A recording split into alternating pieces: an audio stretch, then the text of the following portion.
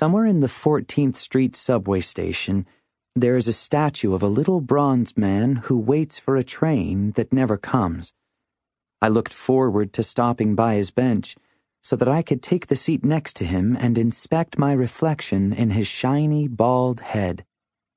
My mom, Lucy Lavender, always said that I was just like my dad, Walter Lavender Sr., the same eyes and patience for listening, and that gentle way of curiosity and kindness.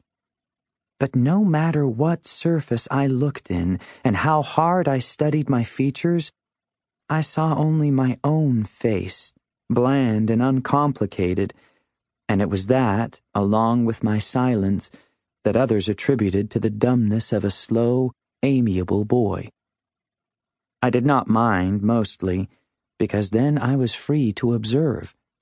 Without the distractions of speaking and being noticed, I could listen more closely to what people said to each other and to themselves.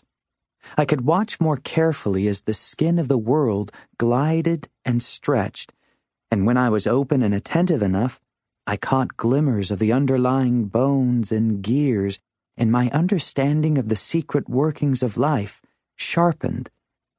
In kindergarten, the teacher read aloud the story of Helen Keller and had us sit in the dark until our ears tingled, our fingers too, and we smelled and heard things we had overlooked. I wondered if that was what happened to me, the silence embedding itself into the crevices of my brain, forming a singular sense that reached into the borderland between the real and the imagined to discern the echoes of the imperceptible. My whole life, my mouth had been shut and my eyes wide open, and the deeper and darker my silence became, the more I began to sense outside of it traces of light, shifts in matter, changing undercurrents.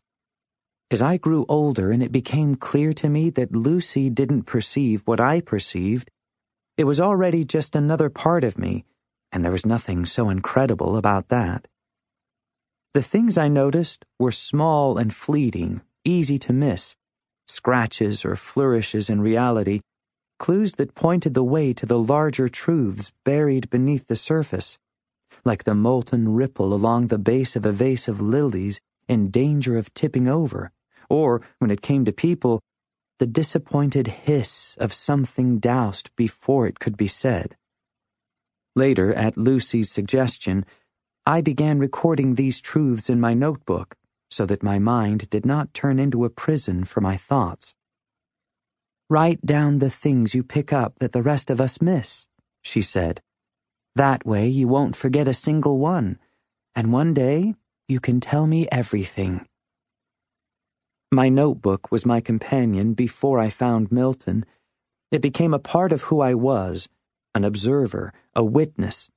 When I noticed a small detail about a person and jotted it down, I had a feeling that I was speaking and an ear was listening. Sometimes, though, I looked down at my handwriting, unreadable to anyone who wasn't me, the letters distorted and toppling over like towers of blocks, and a bolt of rage ripped through me because these thoughts did not matter. I could not communicate them to anyone. I was trapped in my role as an observer, separated from everyone else and unable to be a part of the story.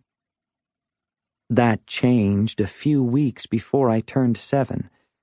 I learned that I could do something, that my ability to see around corners to flashes of the truth made me better at finding things. It first happened when a customer finished paying for her strawberry cheesecake profiteroles, and while Lucy printed the receipt, the woman touched her ear and discovered that her diamond earring was missing. I hadn't yet devised my rules for finding, but that time the telltale sign was an easy one to spot. As Lucy hurried around the counter and the woman crouched to sweep the floor, I noticed a delicate strand of silver trickling down her arm, a sign that she seemed to look right through. I tracked the silvery strand to where it stopped and reached forward to pluck the diamond earring caught in her sweater, and that was the beginning.